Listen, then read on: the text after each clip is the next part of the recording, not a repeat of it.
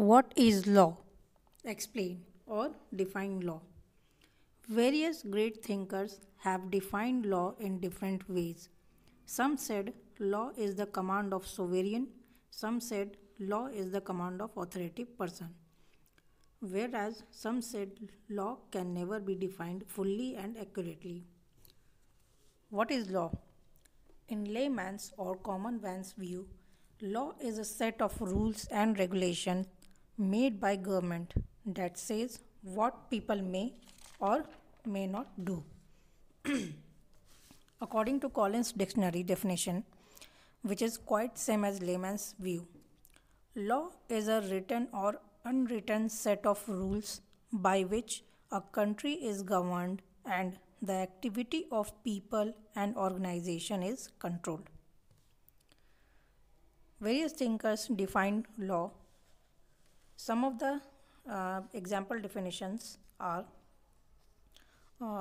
in the word of Thurman Arnold, law can never be defined, but he also said that legal institutions must never give up the effort to define law because law is rational and capable of definition. Lord Lloyd has the quite same point of view.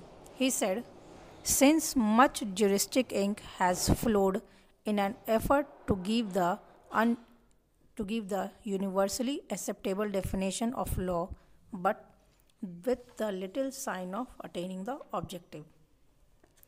According to Hobbes, the law is the speech of him who by right commands somewhat to be done or omitted. Law is not counsel but command, nor command of any man to any man, but only of him whose command is addressed to be obeyed. Sir Henry Mann writes, the word law has come down to us in the close association of two notions, notion of order and the notion of force. According to Austin, law is the set of rules set by men as politically superior or sovereign to men as politically subject. In other words, law is the command of sovereign. It imposes a duty and backed by a sanction. Command, duty and sanction are three elements of law. Here, sanction means penalty. So, as per conclusion, various definitions of law has been given by different thinkers. Hence, there is not any particular concrete opinion regarding the definition of law.